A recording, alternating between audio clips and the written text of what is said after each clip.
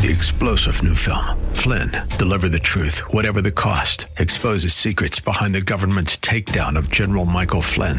Flynn knew what the intel world had been up to. He ordered the first audit of the use of contractors. This set off alarm bells. He told the truth. He was the most dangerous person for Donald Trump to hire. They had to get rid of Flynn.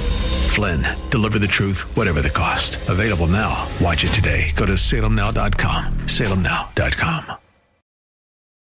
The following program is sponsored by Rosenthal Wealth Management. As a registered representative offering securities and advisory services through Cetera Advisor Networks, LLC, a broker, dealer, and registered investment advisor. Member FINRA SIPC. Cetera is under separate ownership from Rosenthal Wealth Management Group. Rosenthal Wealth Management Group is located at 9265 Corporate Circle in Manassas, Virginia, and can be reached at 703-330-3100. Chris McKay is not affiliated with Cetera Advisor Networks, LLC, nor Rosenthal Wealth Management Group. Bob Jones is a marketing assistant of Rosenthal Wealth Management Group and is associated with Cetera Advisor Networks, LLC. It's time now for Making Money Sense, live with Larry Rosenthal.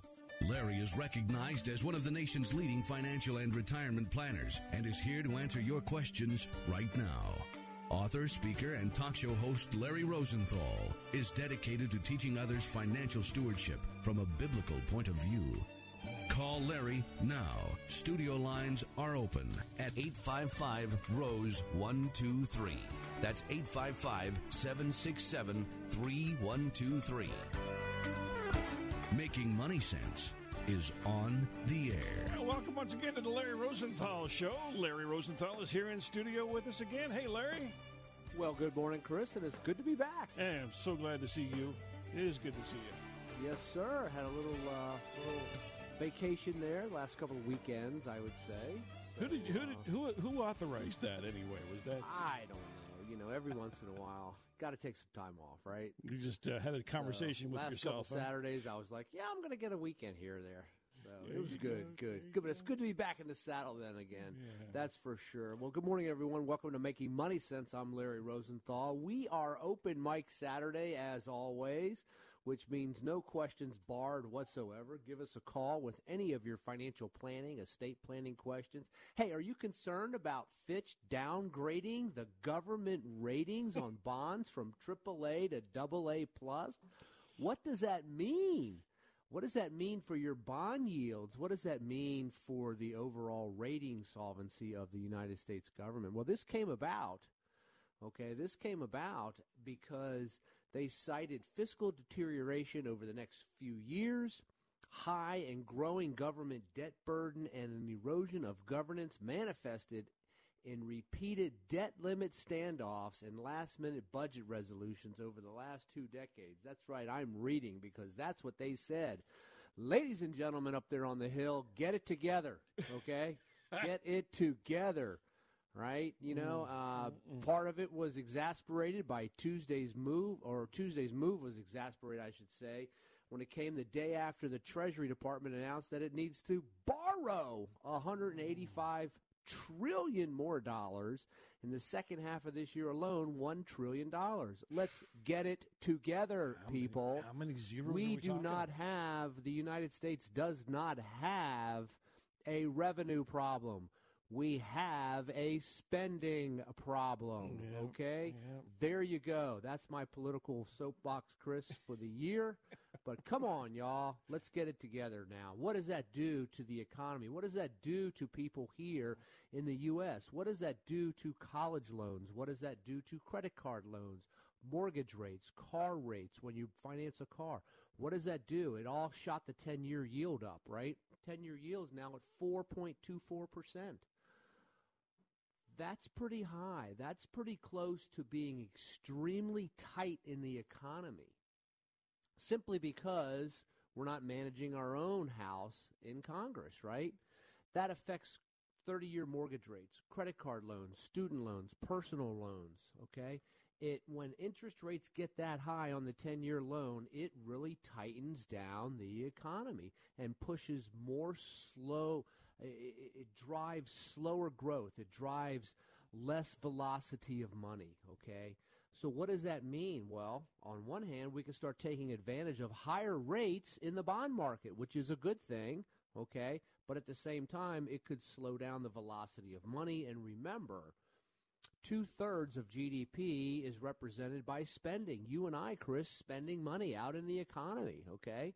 And if we have rates that are getting a little too high and a little too tight, that spending slows down, corporate earnings drops, and then the stock market comes down, bond yields drop, and we start the whole thing over again. But, we don't want to go through that, right? We don't want to go through those issues. So come on, let's get it together up there on the Hill. Anyway, that's enough of that. But that is the reason why, and that is where we are today with that. So how do we play this? How do we do this? What do we do? Where do we move away from?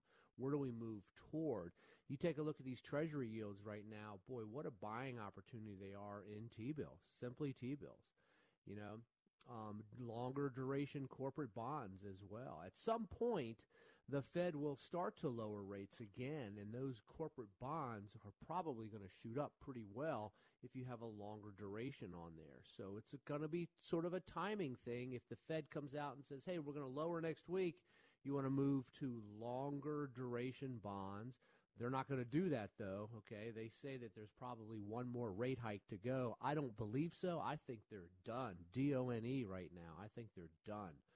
They don't meet in August. They meet again in September. That's going to give us 2 more months of economic data, and we're starting to see things slow down. You take a look at corporate earnings right now. Corporate earnings are coming in actually surprisingly a little bit better than what people have anticipated, but when you look at blended earnings, which is 85% of the S&P 500 to date as of Friday has reported second quarter earnings so far. And when you look at blended earnings, those that have reported and then those that are anticipated to report, we're down 5.25% year over year on corporate earnings. That's the number one reason why people buy stock to begin with. So we're starting to see this wall of interest rates that the Fed has raised starting to slow down the economy, which has brought down inflation, which is part of the goal. The question still is unanswered. Has the Fed gone far enough? We don't know until they pause. I think they're done. I don't think they're going to raise in September, at least based off of the information that I'm seeing now, the data that I'm seeing. But we'll wait and see what the next couple of months bring. On the other hand, we had a nice jobs report the other day. Nice jobs report because we didn't hire as many people as we thought we would hire, right, over the last period. That helps to bring down inflation. But wages did shoot up a little bit, and unemployment's dropped to 3.5%. So on one hand, we see the economy slowing. On the other hand, we see very good strength and robust parts of the economy starting to turn back upwards.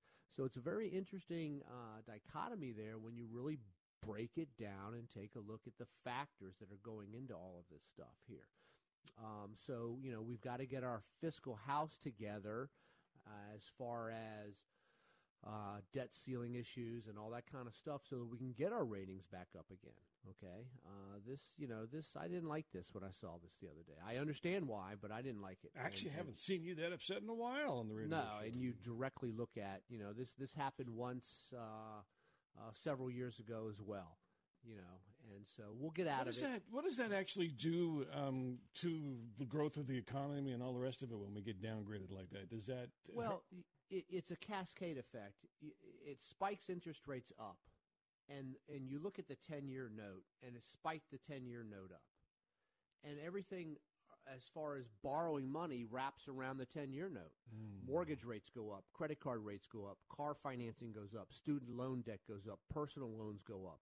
Wow. Anything that you're buying on time goes up, which slows down the overall economy, okay? And it has nothing to do with your household. It has everything to do with that household.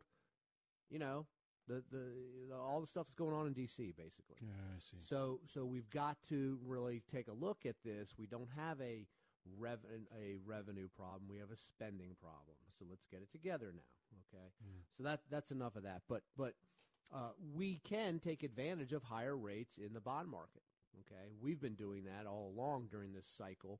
And now it looks like we're going to be able to do a little bit more of it. So, if you understand how things are played out and understand where to move money to and move money away from, you can still make money in basically just about a lot of different types of markets and economic conditions. A bond fund would be a good thing to be in possibly at this time. Well, there's different types of bond funds, Chris, yes. And for those that need to have money in fixed income or bonds, yes. So do you want to have something that's very short in maturity time or duration, or do you want to have something that's middle of the road or something that's long?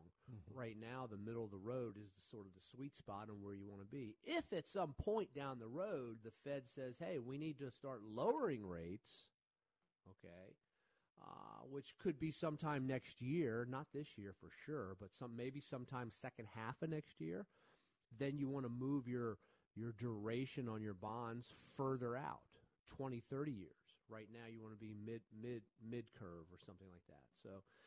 So there's always opportunity based off of what the Fed's doing or Congress is doing with taxes and different things like that. So right now, we're going to take advantage of some of these things. So, hey, let's open up the phone lines. It is Saturday morning. Dial us up at 855-ROSE-123, 855-ROSE-123, or 855-767-3123. Come on and chime on in here on this debt ceiling issue or on the credit rating issue, anything that's on your mind with estate planning, taxes, insurance, your 401k plan, the stock market.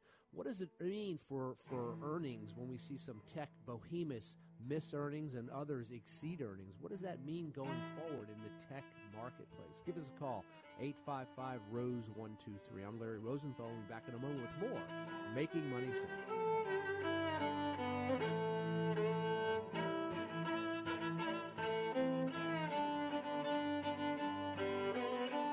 You are listening to Making Money Sense live with Larry Rosenthal. Phone lines are open for your retirement and financial planning questions at 855-ROSE-123. That's 855-767-3123. More Making Money Sense in a moment.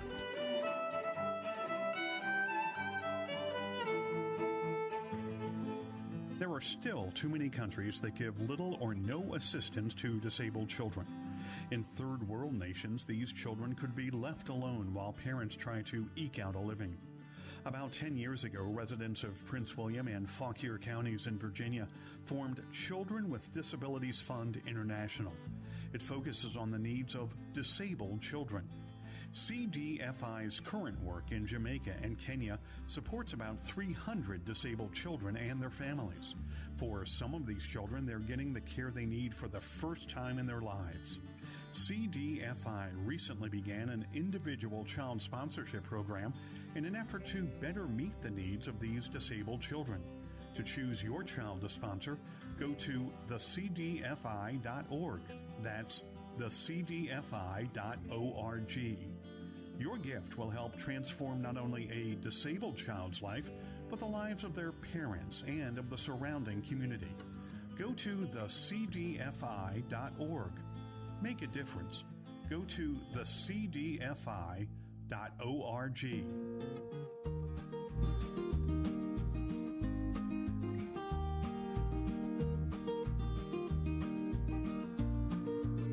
Mark down August 26th on your calendar. Larry Rosenthal will once again rappel 14 stories down the Hyatt Regency Tyson's Corner Center and go over the edge with Holistic Haitian Alliance, formerly known as Helping Haitian Angels. To learn how you can help, go to holistichaitianangels.org. That's holistichaitianangels.org.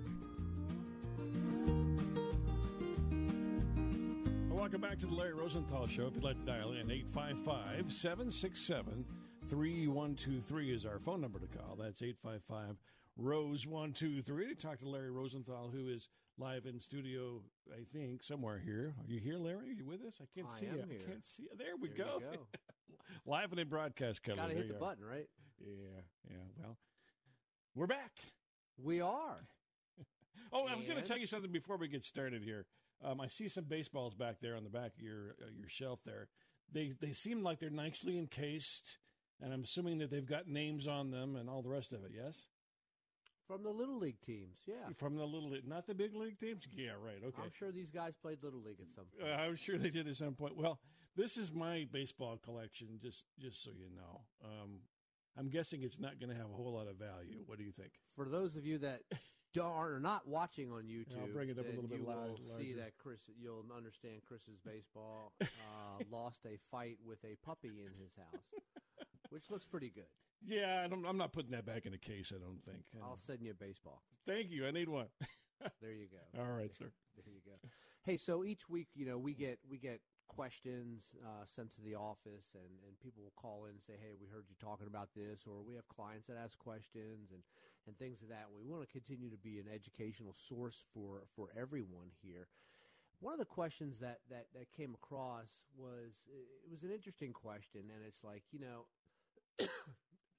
how do you really figure the one thing that weighs the most in making a decision on a mutual fund? And the question is posed this: what's the most important item when evaluating a mutual fund?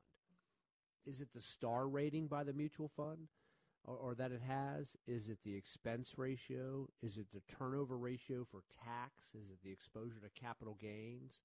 Is it the standard deviation, the alpha, the beta, the trainer ratio? Is it the information ratio, the upside, downside capture, rank within percentage of category?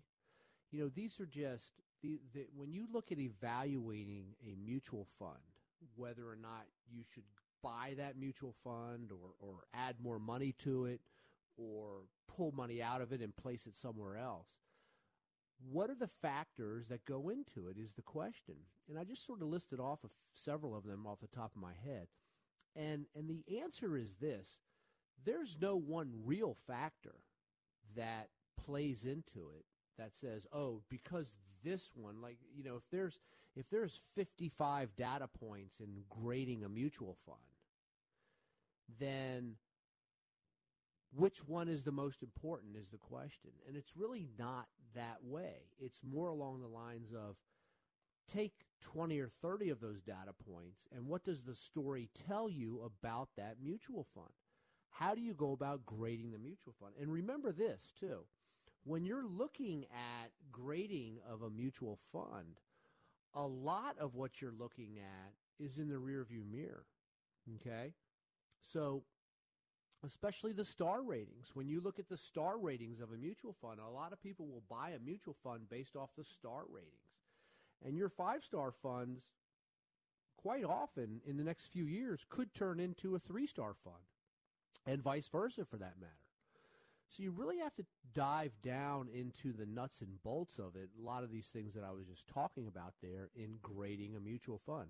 So you're sitting here now and you're thinking, well, I've got money in my 401k plan or my government TSP plan or my own brokerage account or whatever. How do I go about finding out what all these gradings are and ratings? You can go to different services, Zephyr, Morningstar, just a lot of different services out there that can list in their little help section, their index, or just Google it up for that matter, and take a look at how you go about grading out a mutual fund. Oftentimes we'll have people come in and say, hey, can you just evaluate our portfolio? Larry, here's our holdings. What do they represent in your eyes? What do they look like from a risk-return positioning? I was working with a client this past week, and I was showing them, here's your performance, and then here's your performance when we put risk involved with it. And from a risk-adjusted return, they were exceeding the markets, which is wonderful news. So here you have, when you take a look at a portfolio and you're going, hey, this portfolio is 22% less risky than the markets, and on a risk-adjusted basis, we're beating the markets.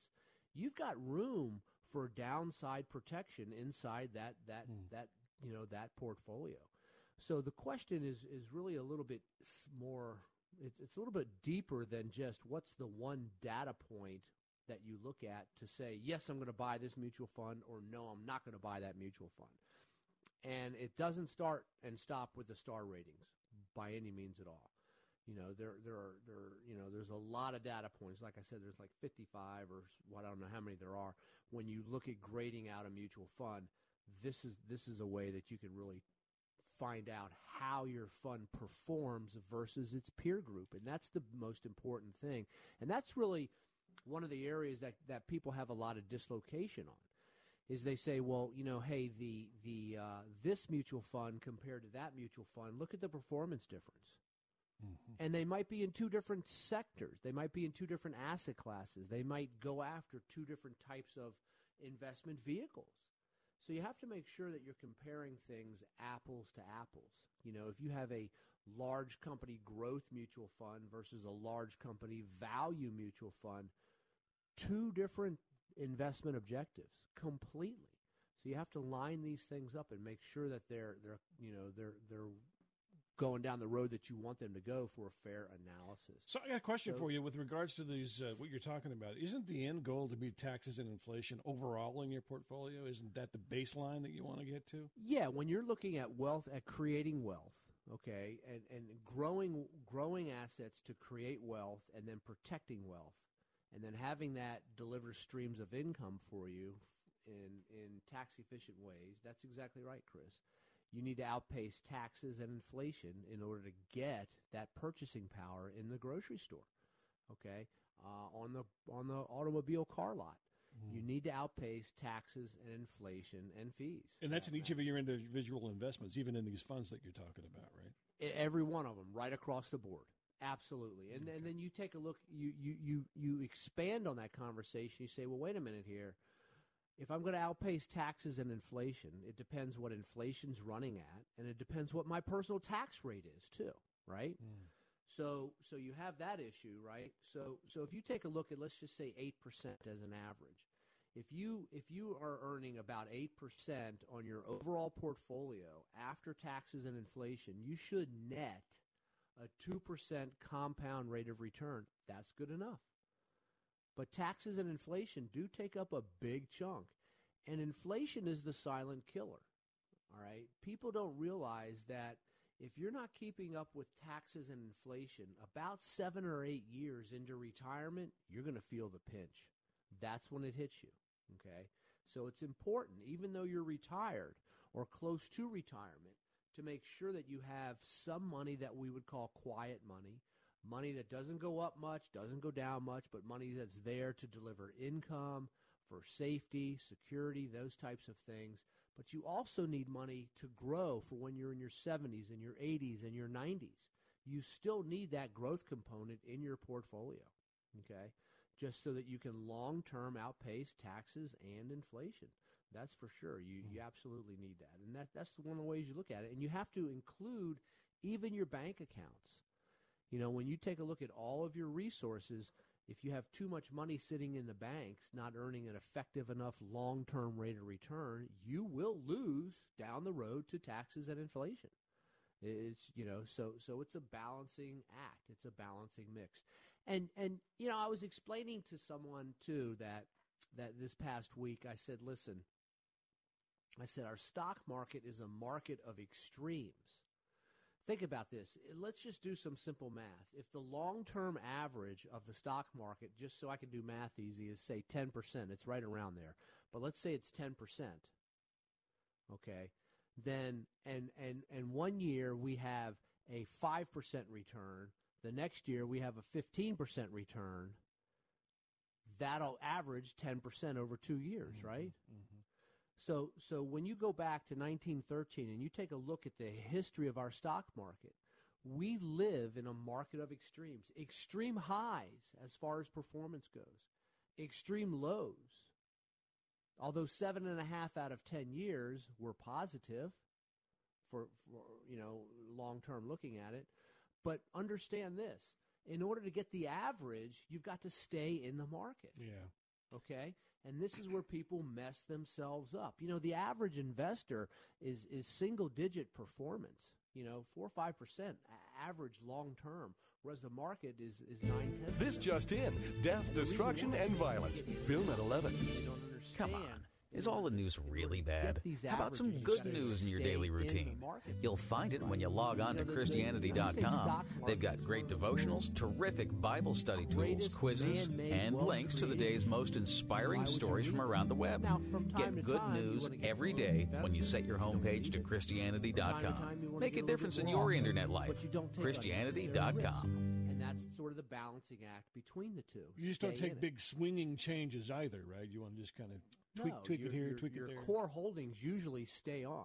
So, hey, I see it's the bottom of the hour here. Let's take a quick break here, and you know, and some of the things too. You know, when you take a look at this, you know, we're talking about wealth creation, and we're talking about all these things. You know, I was in one of my Bible study classes this past week.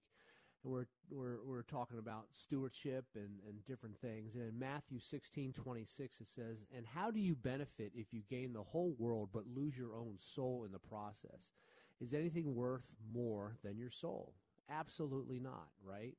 That's a misplaced priority. People will get stressed out over money all the time. And Solomon even said in Ecclesiastes 2:11, Yet when I surveyed all that my hands had done, and I had toiled to achieve, everything was meaningless. A chasing after the wind, nothing was gained under the sun. So, you know, we have to be in good stewardship positions. We have to understand what our role is. Let's get educated on managing assets. Let's have them produce the income that we need. And at the same time, understand, make as much as you can, save as much as you can, and give away as much as you can back to the Lord, right? Amen. So that's the balance mix there. Hey, give us a ring this morning with any of your financial planning or investment questions at 855-ROSE-123. That's 855-767-3123. I'm Larry Rosenthal. We'll be back in a moment with more Making Money Sense.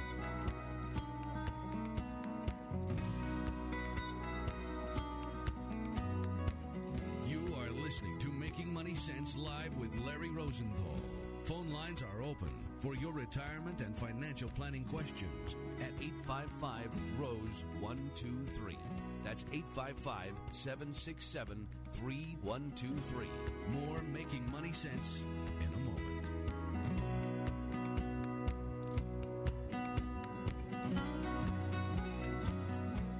And here's another Money Minute with Larry Rosenthal. Proper financial planning starts with a firm foundation. Don't jump up to the third rung of the ladder when you're trying to climb to the top of the roof. Make sure your insurance is aligned properly. Make sure you have the right types of homeowners, auto, umbrella, disability, long-term care, life insurance, just to name a few. Financial planning starts with a firm foundation, and that foundation is your insurance. Then take a look at your cash flow. Are you able to save money? Save it in the proper places. Retirement planning, traditional IRAs, traditional 401k plans, Roth IRAs.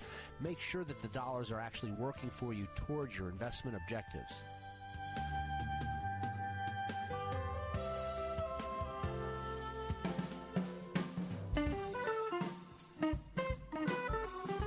You've seen and heard him on Fox Business, CNBC, and the Wall Street Journal. Larry Rosenthal is here right now to take your calls at 855-767-3123. That's 855-ROSE-123.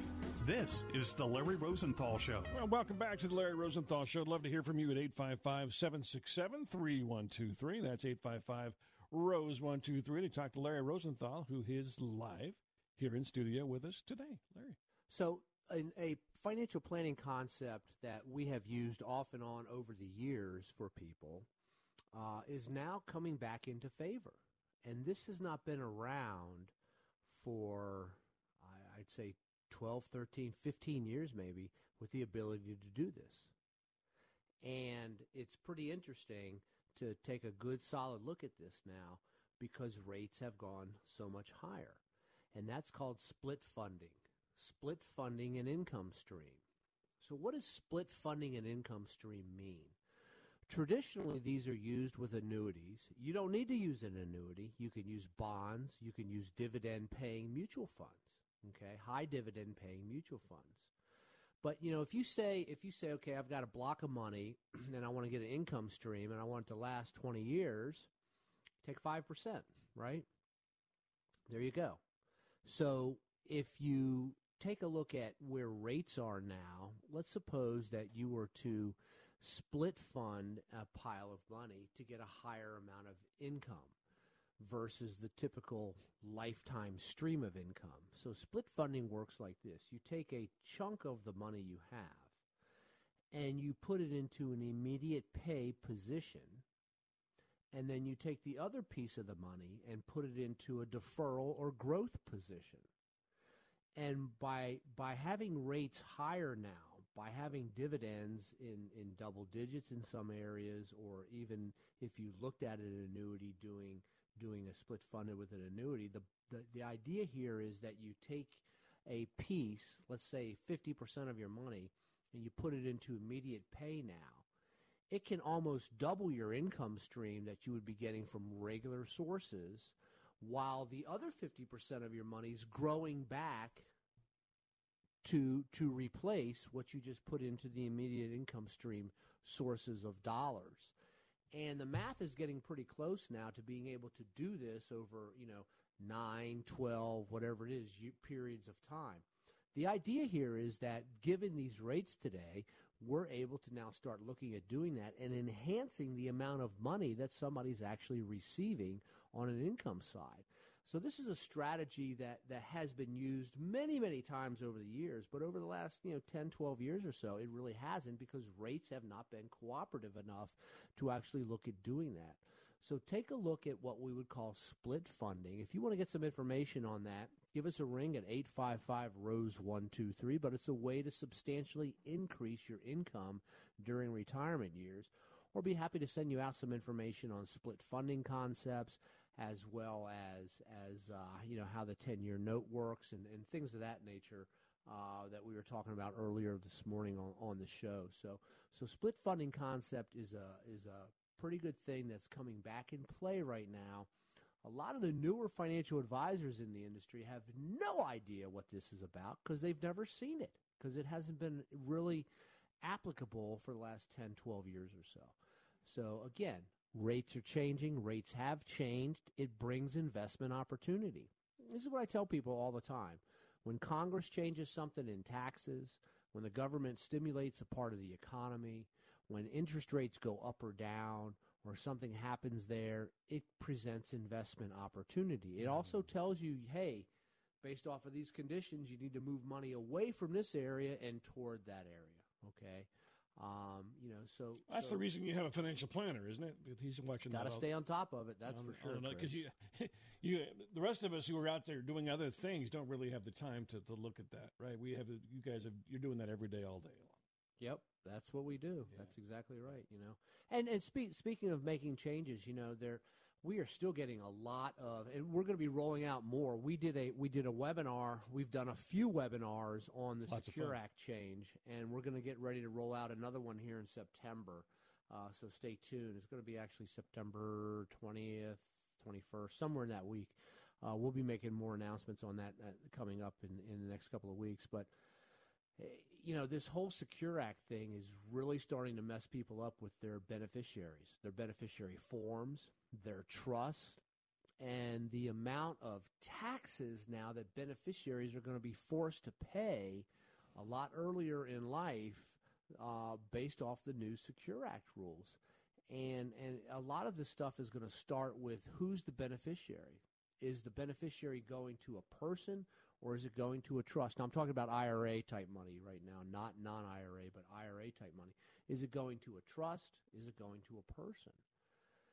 There's a substantial difference in taxation depending on the rules of or the language of what that trust says, and who the person is and how old the IRA owner was when they passed away. So understand these. But a lot of this starts off with simply how to fill out the beneficiary form. And on all beneficiary forms, there's two streams of deliverance of income, or two lanes on how income can pass down, or the asset can pass.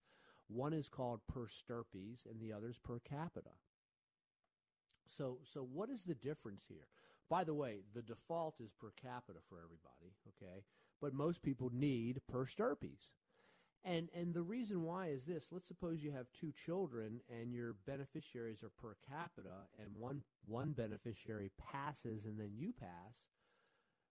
All that money goes to that other beneficiary, the primary beneficiary. But if it's per capita and one beneficiary predeceases you, then that piece of their benefit of their inheritance will pass down per capita to their bloodline, to their kids, to their grandkids, whatever the case may be, as far as that goes. So understand how to fill out your form. Is it per stirpes? Is it per capita? Okay. So I'm kind of stuck back on when you were talking about whether you have the beneficiary to be a trust or an individual, and there's a big difference in taxes one way or the other. How does that work? I mean, how do you actually, because you're doing this one way, be taxed more than doing it another? So the rule is this: if you want to have control over disbursements of assets, then you're going to pay for it through taxes. If you don't want control, you get a lower tax rate. Okay, so there's an incentive to kick the money back into the system, right? So if you think about a trust, the trust could say language of, and again, Chris, we're just talking about IRA money here, but the trust would have language in it as far as saying this trust will pass through, or it's a see-through trust or a conduit trust. It will pass through all income that's dispersed into the trust to the beneficiary. Okay? That means that the taxes will flow through to the beneficiary. But if the trust is an accumulation trust, where it says any income that comes in, the trust is going to hold it till a certain point in time down the road. Now that's an accumulation trust. And trust tax rates are the high. They like at $12,400 and some dollars of income coming into the trust, it jumps up to the 37% tax rate already. Whereas an individual, it takes about $500,000 for it to get that high. So that's how you end up paying more taxes if the money's inside of an accumulation trust. And the incentive there is, I understand it, the incentive there is to push the income, push money back into the system, right? So the velocity of money, the money just moving around keeps the economy going, keeps things moving along the way. And this is where we've had issues where, well, I mean, we haven't, but a lot of people have had issues where the language in their old trust prior to 2019 need to be changed. They need to be updated. You know, that's why we had a couple of attorneys on recently doing webinars. We're going to bring some more on. I'm going to be doing another webinar on all of this because this has fundamentally changed retirement distribution planning. It has. Now there's different rules now. If the IRA owner is under 72 when they pass versus if they're over 72 when they pass. There's different rules when it comes to all of that now. So you have to understand these rules so that people will end up, so that beneficiaries can be informed on how to minimize taxes when the dollars are coming to them. Okay? That's what this is really boiling down to. Again, another thing that I said earlier, Congress makes a huge change in taxation. It changes the way people have to do retirement planning and legacy planning as well. How do we move more money to the tax-free side of things? You know, you look at legacy planning through insurance. You look at legacy planning through Roth conversions, all different types of scenarios there because you've got to get more money onto the tax-free side of the ledger for heirs so that they're not, subject to a lot of. If you just simply think about, you know, if you inherit $500,000 in an IRA and you're under the new 10-year distribution rule, which means you don't have to take any money out for 10 years, and you let that thing grow, and it grows at 7%, 7 and change percent, in 10 years it'll double, and now it's $1 million, and now you're forced to pull it all out, so now you drop $1 million of taxable income onto your tax return. Guess what tax bracket you're in? Just about 50%, so you just lost 10 years worth of growth on all of this. Goodness me. Right? So how do we minimize that effect? And that's the crux of what happened here in the Secure Act, and people are just starting to realize this now. We have clients in our firm that have an inherited IRA the old way, where they're able to stretch it over their lifetime And at the same time, they have an inherited IRA where they're under the 10-year rule. And then you add on top of that, was the deceased IRA owner, was he or she over or under 72? That is another set of rules like that they have to deal with in the 10-year period of time. Yeah. So it's complicated, but once you understand them all, it's pretty easy. The bottom line is this, people will just say, well, just send me the money, and they're paying an unnecessary excessive tax when they don't have to. And that's the point of all of this. We've got to educate people on that. So we're going to be having a webinar coming up in September on this, as like we did. We've done a few of them, and great response. We're going to keep rolling these things out. We've got to educate people on how to do this, because there's no sense in paying unnecessary taxes, especially if they're excessive. So, hey, give us a ring this morning at 855-ROSE-123. That's 855-767-3123. I'm Larry Rosenthal. We'll be back on with more Making Money.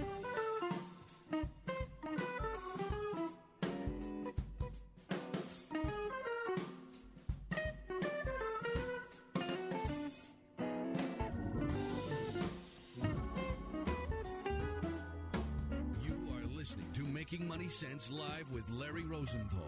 Phone lines are open for your retirement and financial planning questions at 855-ROSE-123. That's 855-767-3123. More Making Money Sense in a moment.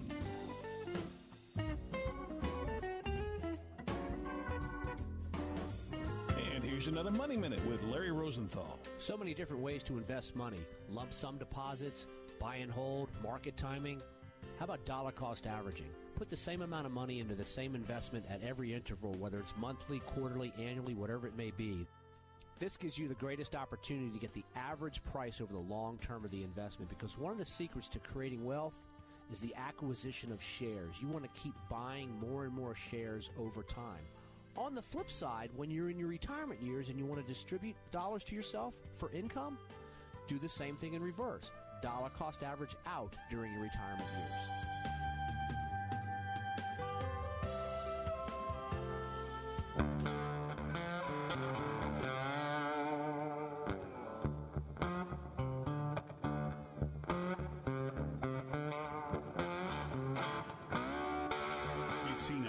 Fox Business, CNBC, and the Wall Street Journal. Larry Rosenthal is here right now to take your calls at 855-767-3123. That's 855-ROSE-123. This is the Larry Rosenthal Show. Welcome back to the Larry Rosenthal Show. I'd love to hear from you this morning. 855-767-3123.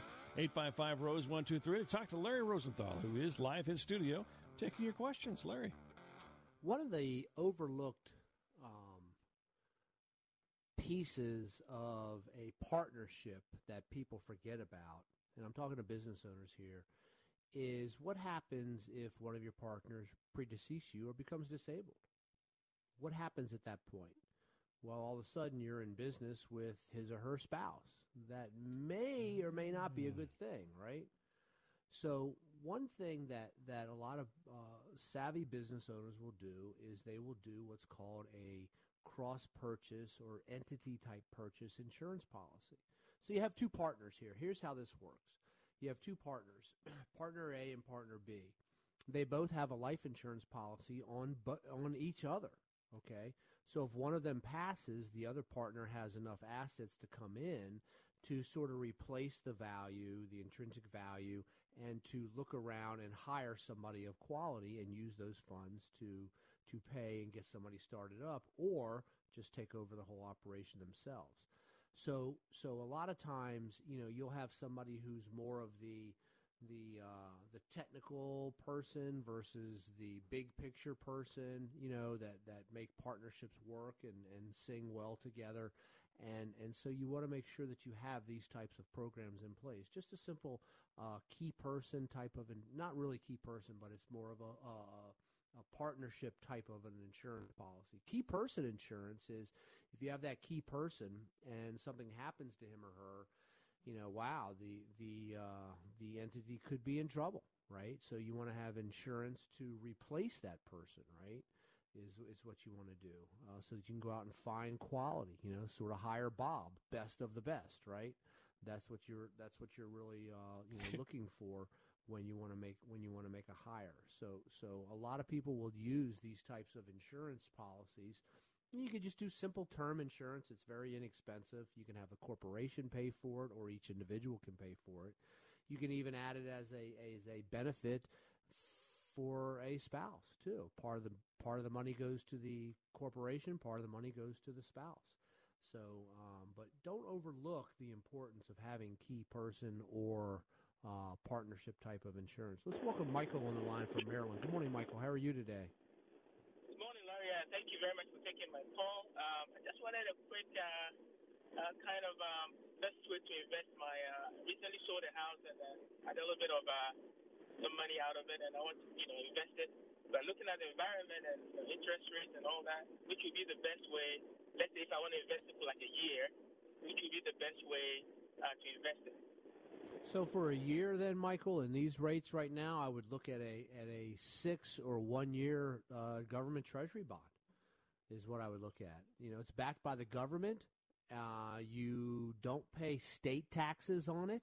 Versus a bank CD, you pay state and federal taxes, whereas a treasury, you only pay federal taxes on it. The state is exempt from it. So that's a pretty easy thing to do. Just drop it right into treasury bill there for you. One of the neat things about it is if you compare it versus a bank CD, if you pull money out of the bank CD prior to the maturity date, you could be subject to a penalty. Whereas in a treasury bill, you're not. They just give you the interest up to that date that it's in there, and then it pulls back out if you're doing it, through a brokerage type of an account. So that's what I would suggest for you as far as that goes. If you just want to use it as a temporary parking spot, that way you don't have any risk in the markets if they were to go down.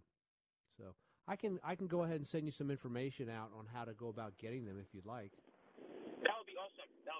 Please. Okay, Michael, I'll go ahead and put you on hold, and Bob will get your information. We'll send you out information on the Treasury bills then, okay? Appreciate the phone call. Have a great weekend. You're listening to Making Money Sense. Give us a ring, 855-ROSE-123. That's 855-767-3123. Let's welcome Keto on the line. Good morning, Keto. How are you? Good morning. I'm doing well, thanks. Yep. How can I help you? Yeah, I just have a question. I heard that there's a new rule by the IRS that applies to irrevocable trusts, that when you transfer assets, they're now taxable.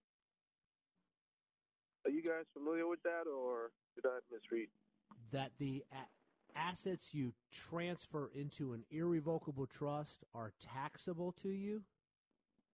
No, if you have assets in an irrevocable trust, and you want to give it to a beneficiary, maybe like your children, when they go to do that, it's now taxable? So it could be taxable from an income standpoint, depending on the origin of the funds, but not an estate tax. When you put money into an irrevocable trust, you're effectively removing it from your gross estate for estate tax purposes. But depending on what's inside of it, there's growth, dividends, things like that.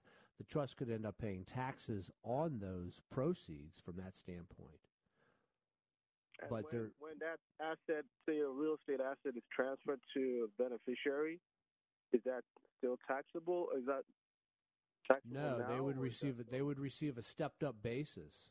If you transferred a real estate at $1 million into an irrevocable trust, as an example, and later it was worth $3 million, they get a stepped-up basis. There's no gain. There's no tax on that gain. Yeah, I'm hearing. I heard differently that that's not the case anymore. That there's a new rule by the IRS that now becomes taxable. No. I do know that I do know that President Biden, when he first took office, tried to get rid of stepped-up basis, but he did that did not pass. So, to my knowledge, that has not passed. Okay, believe me, I would know about it. That's a huge tax rule. Okay. Yeah. I'll see if I can find the news clip. I saw it. Yeah, it would devastate businesses. It would devastate farms. It would, when you remove stepped-up basis, and then just think about that. You're paying tax upon tax upon tax upon tax every time an asset goes up and it transfers. Now the offset was that they were going to reduce some other taxes, but that got killed in Congress very quickly. It would devastate a whole bunch of things. So that is not passed. Yeah, I wonder if it's the IRS just acting rogue and taking this on themselves. No, they can't do that. They are under law. Okay, we are a country of laws. They can't just do that. Thank goodness. Yeah. So I don't know where you got the information from, Keto, but that's not correct. Okay. All right, appreciate it. Yep, appreciate the phone call. Hey, give us a ring, 855-ROSE-123. That's 855-ROSE-123 or 855-767-3123. One of the other things I wanted to talk about today, and Chris, that just goes to show, too, that when you're sitting down and you're taking a look at taxes and trusts, whether they're revocable or irrevocable and things like that, when you look at think of a tube, and an asset goes into the tube, and then the asset's living in the tube, and the asset comes out of the tube. What are the taxes to put the asset into something? What are the taxes while it's sitting in that thing? And then what are the taxes when it comes out of that thing, right? Containers, Yeah, when the money goes in or an asset goes into the tube, what's the cost? Is there a tax to put it in there? What's the cost or the tax while it's in there? And what's the cost or the tax when it comes out and gets dispersed? A few moving parts there. There are. And so you always have to think of it in that format, in that way.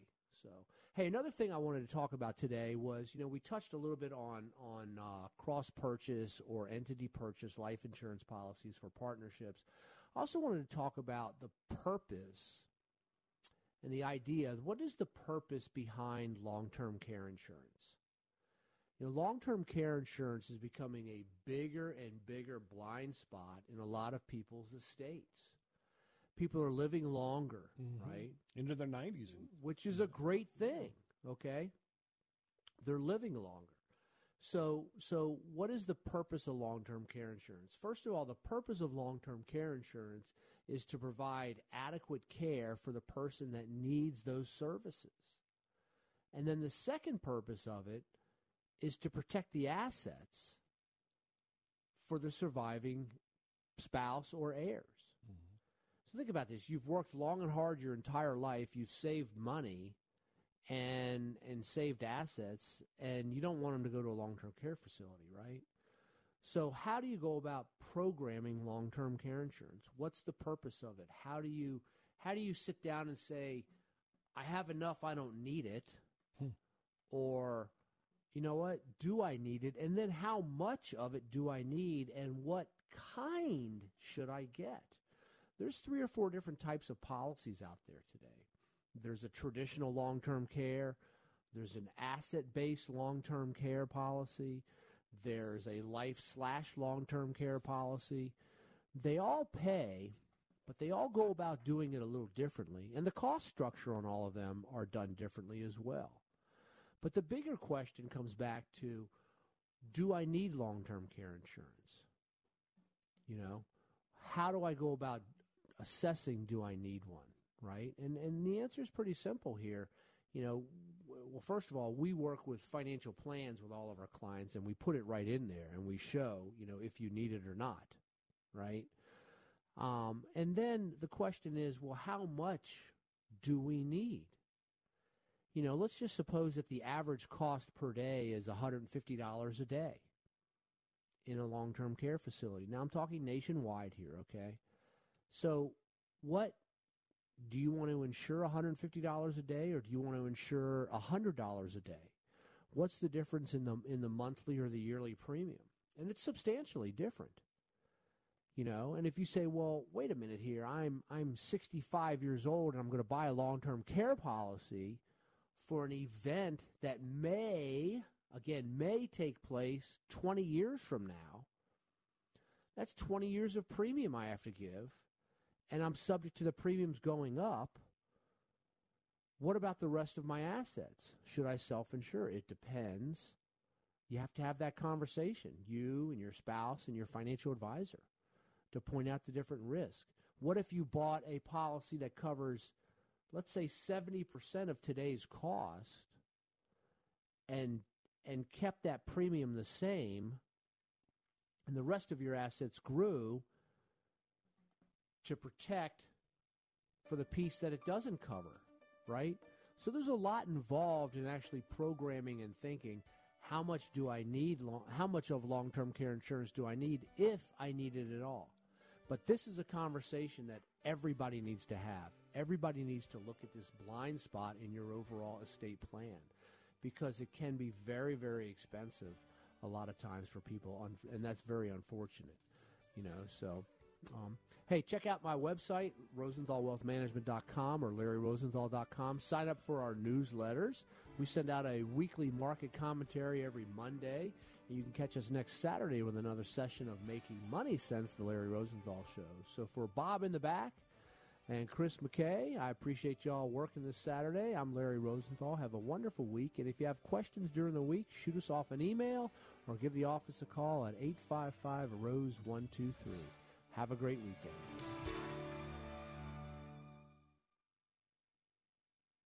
Three-star General Michael J. Flynn, head of the Pentagon Intelligence Agency, knew all the government's dirty secrets. He was one of the most respected generals in the military. Flynn knew what the intel world had been up to. He understood its funding. He ordered the first audit of the use of contractors. This set off alarm bells. The explosive new documentary, Flynn, Deliver the Truth, Whatever the Cost, uncovers the facts behind this scandal. Flynn told the truth. He was the most dangerous person for Donald Trump to hire. I find out the worst enemy that I'm going to face in my life is right here in America. They took my assessment and they wanted me to change it. And I was like, I'm not changing it. They had to get rid of Flynn. With in-depth interviews, archival footage, and never-before-seen personal records of the man behind the headlines. I just felt like I was drowning. Flynn, Deliver the Truth, Whatever the Cost. Available now. Watch it today. Go to salemnow.com. salemnow.com.